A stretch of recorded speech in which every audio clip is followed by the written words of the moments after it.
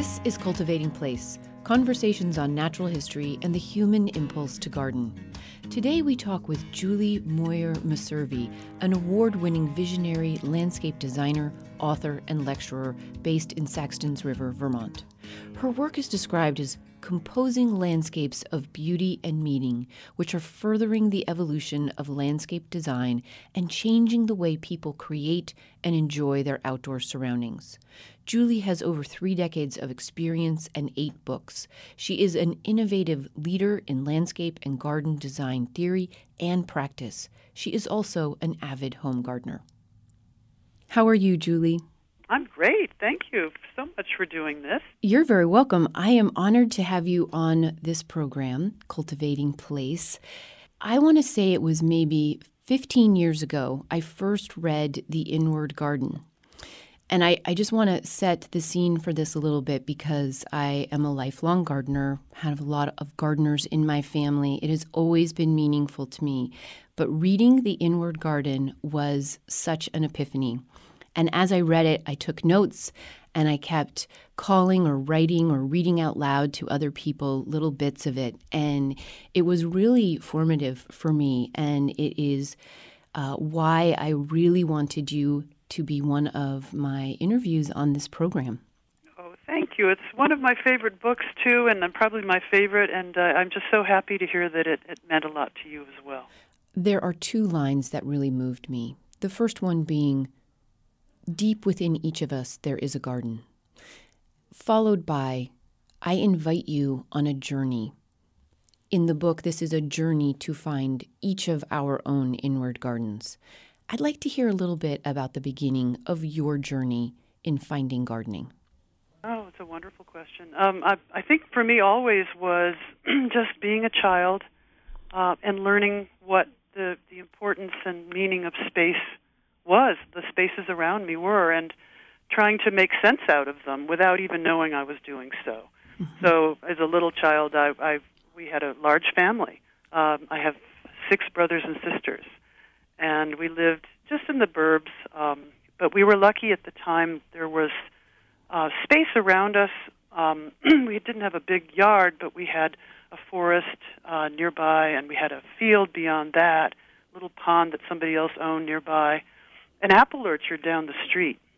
It was a really special environment for a curious child, and that's what I was. So we were given a lot of freedom, and we just explored. And especially when you come from a rambunctious large family, you need to get away a little bit from the hubbub every once in a while. So nature became the place I got away to. And I would find, I'd make forts, and I'd go skating on the pond, and I'd go high up in the trees. I was adventurous and made, houses in the apple orchard trees. It was really special. And then fast forward some years, I'd gone through college, did art history. I had gone to graduate school in architecture, and halfway through my master's degree, I took a course on East Asian architecture and design, and I looked at a lot of books on Japanese arts and design and found Japanese gardens. I opened up a book on Japanese gardens, a picture book, and I fell madly in love. And I said, this is what I want to do with my life. And I think it was because those places that I saw in those pictures reminded me of my childlike view of the world when I was exploring space way back when. It felt familiar. Yeah. You talk a lot about the archetypes, and I definitely want to get to that. But one of my questions for you on a personal level is just to, again, give a little background. You are in a master's program at MIT, having already graduated from Wellesley. Mm-hmm. And you describe this in a couple of different books of yours. You decide to sort of up and go and do this other program for a while. And I'm wondering, what was that like to, tell your family, your professors, I'm going to walk away from MIT and go study gardens. What was that like? Well, exactly. I think everyone probably was sort of scratching their heads. But at the same time, they also knew that what's so wonderful about Japan and design in Japan is that it's like Italy and like France, like some other cultures around. And England has a very deep understanding of landscape design. And so really, you can only just scratch the surface in a year and a half, as I did the first time I went. But I was lucky to be able to get a Henry Luce Scholars Grant to be able to go and work with a garden master in Japan, and to learn sort of what I thought would be the secrets of Japanese garden design. So I received this fellowship, was very lucky, and went over there. And sure enough, Professor Kinsaku Nakane was his name. He's since unfortunately passed away, but he was so kind as to bring me into his studio and tell me that for the first 3 months I was to go and look at 80 gardens.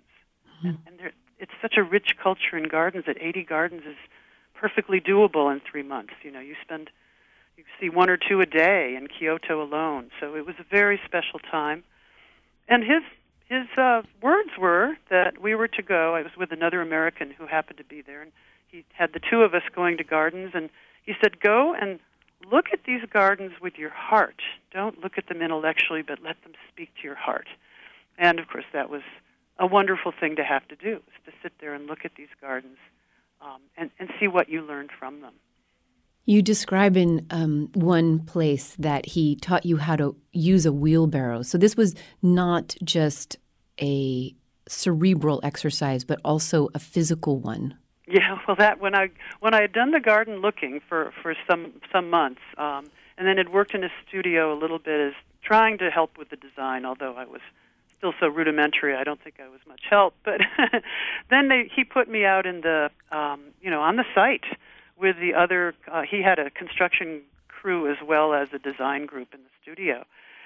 Because I was the low person on the totem pole, I had to do all the scout work, and one of the things was wheelbarrowing dirt around. They did teach me pruning techniques, which was very lucky, because usually in a crew like that, you don't learn that until you've been there 5 or 6 years. And then I would watch Professor Nakane when he would come to set stones. He would have me stand behind him, and I would watch him as he orchestrated those stones into place, which was an amazing experience because he was truly a master when it came to setting stones. After this immersive experience training in Japan, and you returned to the U.S. and you finished your master's in architecture, how soon was it that you circled back around and the Japanese master came to the U.S. to work with you on finalizing a project? Yes, that would have been probably 10 years later. And it was a wonderful finale, in a way, to my apprenticeship. I'd been lucky enough to go back to Japan 5 years after my first trip there for another 5 months. And at that time, I saw the gardens even more clearly because I had started to build gardens myself. So I could ask a different level of question of Professor Nakane and look at the gardens with a little bit more of a detail-minded approach the second time.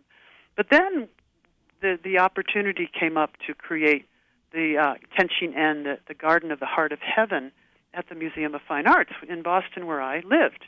And so I was able to work with the museum director, and then with Professor Nakane, and then with contractors that I knew and worked with, and then also to choose all the stones and to select the plant material, all of which was designed and specified by Professor Nakane, but was really on my own turf with my own people. And then then he came to Boston and actually set it all into the ground. So it was like a beautiful ending to my apprenticeship with Professor Nakane. Oh, that is a wonderful Yeah, you don't get that story. opportunity so often, which was really special for me. Well, and from my perspective as one of your readers, it is so nicely reflected and then sort of paid forward in your work as a writer and as a designer. Yeah, that's important to me that I was given this very special experience that not everyone will be able to have. So it's always been important for me to be able to put it into words in ways that can be useful to people in this country or in other countries, but who may not necessarily want to create a Japanese garden right. per se, but they I realized that what they really wanted to create was a contemplative garden. And that most of us want, on some level, a garden that allows us to daydream, that allows us to reflect, and supports us in finding meaning in our own backyards. So that's always been a piece of what I've been trying to do in my life, is, yes, give back what he taught me, but then also make it as simple as possible to understand by the layman. Yeah.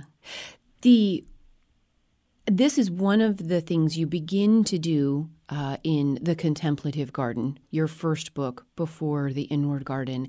And then you discuss these archetypes that you see as being important or moving elements, emotionally moving or mentally moving in a garden.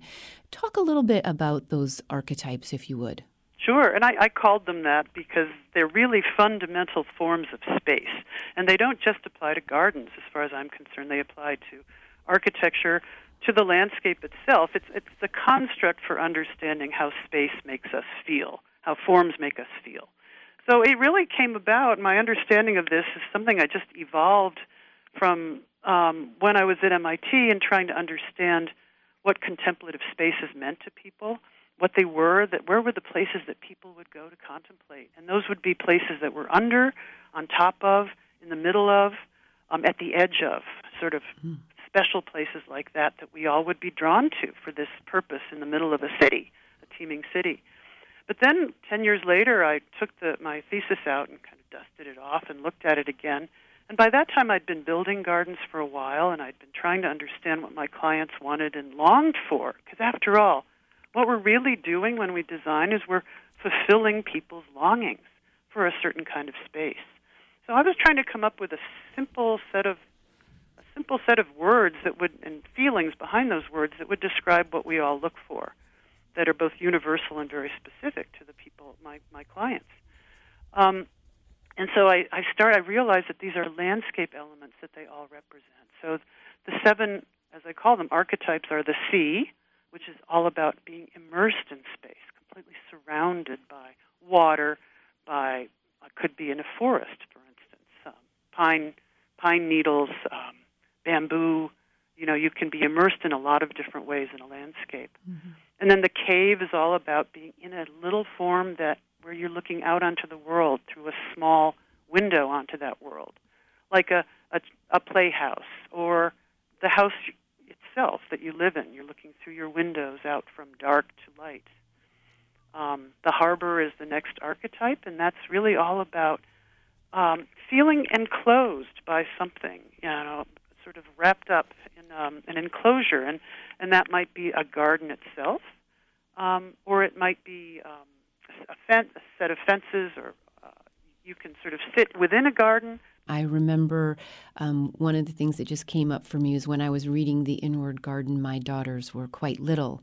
Mm-hmm. And when I came to that part about the harbor, I had such a vision of my little girls sitting on my lap with my arms around them as I read them a story or even sat on a swing, and just how primal that connection was with safety and yet heading out into the big world. And yes, how exactly. Yeah. You got it. Yeah. It's that being that's being enclosed by loving arms. Mm-hmm. That is something that we're all looking for in a landscape, as well as in a person that we love. Yeah. So then promontory is the next one, and what's interesting about these archetypes is that they all actually correspond to how we actually grow from a childhood to adulthood in our lives, and so yet we continually want these time and again, and I can get into that in a minute. But the promontories were that child who was enclosed and held by the parent in their arms, reading or looking out at the world, gets off the lap and creeps out to the edge of the world and looks back at the parent like, "Can I go? Can I go this far out?" And then they stand up and toddle out to the edge of the world. And that's a large part of childhood, is really starting to explore places beyond the mainland of the parent who's watching it all as the child does this. And then after that, when you reach teenagerhood, you become kind of an island. And at that point, you really don't want your parents enclosing arms around you. You actually want to be out in the middle of an ocean, looking up at the sky with a sort of cosmic sense of the world. And so you really want to feel as though you're completely surrounded by space, not the parent. And yet, as I felt when my kids were growing up, my job was to be those enclosing arms, but behind a fog bank, so they didn't even know I was there. And then after that, when you become an adult, and you become a wise adult, you really become a mountain. You sort of have some wisdom, looking down on the world because you've been there and done that. You understand how the world works much better, and so you're really up on high, closer to the sky, which is the last archetype, which is the one where, we experience it maybe when we die. That's what I believe. But also when you're creative, when you fall in love, when you have a transcendent experience, that's really a sky experience where you leave the landscape behind, in a sense, and kind of fly free in beyondness. So those are the 7 archetypes, and they really came to me because I was not only a designer and had this wonderful experience in Japan looking at Japanese gardens, which really embody all of these archetypes, but also because I was a mother, and I was the original landscape for my children. The immersive sea landscape was inside my own body. And then all those experiences happened for my children, when they came out and now are adults themselves and starting to have their own children. It's all happening over and over again. That's such a beautiful description of the various elements of good gardens, of individual gardens, but also certainly in my life and many gardeners I know in their gardening maturation, as you start from beginning little gardens and learning about gardening and striking out on your own to create a garden or make a home garden. And then as you get older, sort of broadening in your in one's ability to challenge or risk or trust, and what the garden brings to us as people in terms of providing a safe, beautiful, as you say, contemplative, sometimes playful space that allows us to go more securely into the bigger world, even as adults, and connect us to it. Yeah, no, that's exactly right. And think about it, what's the first thing that you see when you leave your house is your garden, and the last thing that you experience, to go out in the world, and the first thing you see when you come home, so that the garden is really as much about home as the house is. Mm-hmm. But we forget that sometimes. And I think people are really terrified to actually deal with their own landscape because they don't know what to do. Whereas they have some sense of how to paint their walls, they may not have a sense of how to plant, to make that garden into a haven and into a sanctuary that's really what they want it to be. So that's been part of what our work here in my firm has been, is to help people, to demystify the process of how you do it, but also make it easy for people to do themselves. I'm Jennifer Jewell, and this is Cultivating Place, conversations on natural history and the human impulse to garden. Today we're speaking with gardener, author, and award-winning garden designer Julie Moir Messervy. We'll be right back after the break. Welcome back. Thank you for joining us. I'm Jennifer Jewell, and this is Cultivating Place, conversations on natural history and the human impulse to garden. We're back with Julie Moir Messervy. So I'd like to talk to you a little bit about the balance you strike between some of your large commissions and working with well-known famous people such as Yo-Yo Ma on the Bach Garden, and the balance that you work for between that level of design and the undercurrent of a mission in your writing and your design work of really believing that all people should have a garden, that there is a garden for everyone. Talk a little bit about that. It's funny because I just keep trying to make it simpler and simpler and more, in a sense, fun, because if it's not fun, people won't do it, A. But B, the real thing for me is we're losing our sense of nature, and we need to have a heartfelt sense of how important nature is in our lives. Our children need it. We need it. Everyone needs it, and one way we can get it in our lives is to go to a wonderful park. And I love designing those because, that they help a lot of different people at the same time. But the personal home, I don't care how big or small it is another way to get people to start to get their hands dirty, to move plants around, to make a space where they feel good about themselves and can look up at the sky, experience fire, whatever it is, but be in the elements. And so that's why we did the app, so that we could make a free, fun version for people to create landscape designs for themselves. Mm-hmm. And then we created an online design service so that if they can't do it themselves, they can give us a call or go through the app and find us, and we'll help them out really, really simply by this drag-and-drop system we've created for them.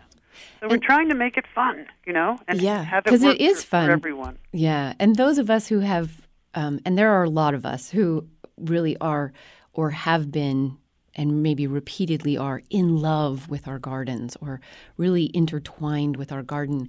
And I think the online service and the app also get to this difference between or not difference, but this combination of it is one thing to have and enjoy a garden. It is another thing to be a gardener and to garden actively yourself. Are you, in your life, what is your home garden like, and are you a gardener?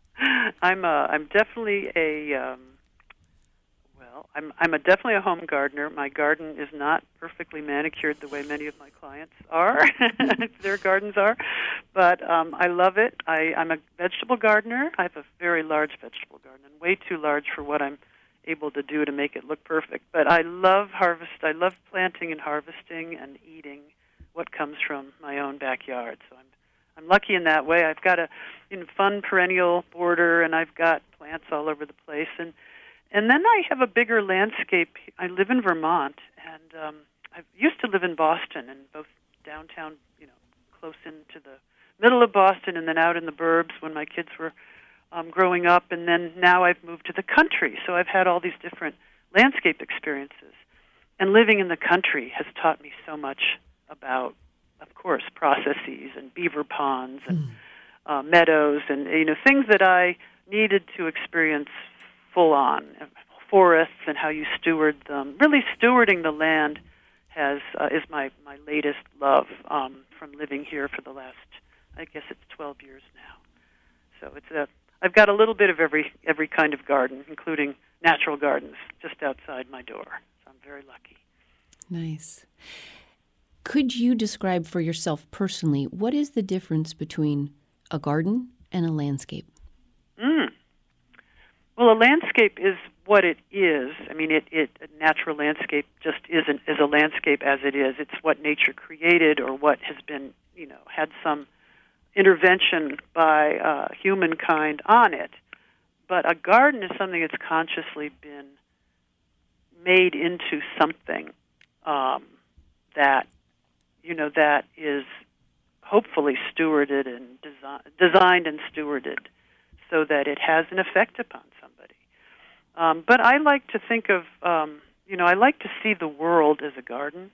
I just can't help it because that's always been my focus from childhood on. And when you do that, what I find is that you find beauty, in the most unlikely places. Because if a tiny detail becomes a garden, a leaf becomes a garden. It's all part of the big, larger picture of nature. And you can, and for me as a designer, I'm always looking for what the big idea is for the landscape I'm working on at the time, the design I'm working on. So it's really crazy how seeing the world as a garden allows you to find the connection and the pattern that you might need to make something, to transform something into something else, and enjoy it from a new perspective. So I find it's a very important part of the creative process, is to see the world as a garden. That is a lovely place to end. I really appreciate your time, and thank you. And I appreciate your careful reading and thought that you've given to this, Jennifer. It's just a treat for me to talk to you in this way, so thank you for having me. Thank you for listening. Join us next week as we continue our conversation on cultivating place and what gardens mean in the natural history of our time with Lorene Edwards-Forkner, enthusiastic gardener, author, and editor of Pacific Horticulture magazine. She is based in Seattle, Washington. You know, I always had that inclination to plant something, to grow something, and it started with food. Later, after I'd had my second child, my son, I always have both honored and accused him of driving me to horticulture because he was such an active child. He was so crazy as an infant and basically as a toddler that, putting us outdoors was the only place I could be assured that he wouldn't fall off of something. Cultivating Place is a co-production of North State Public Radio and JewelGarden.com. The program is produced by Matt Schiltz. Podcasts and essays can be found weekly at mynspr.org. Until next week, enjoy the cultivation of your place. I'm Jennifer Jewell.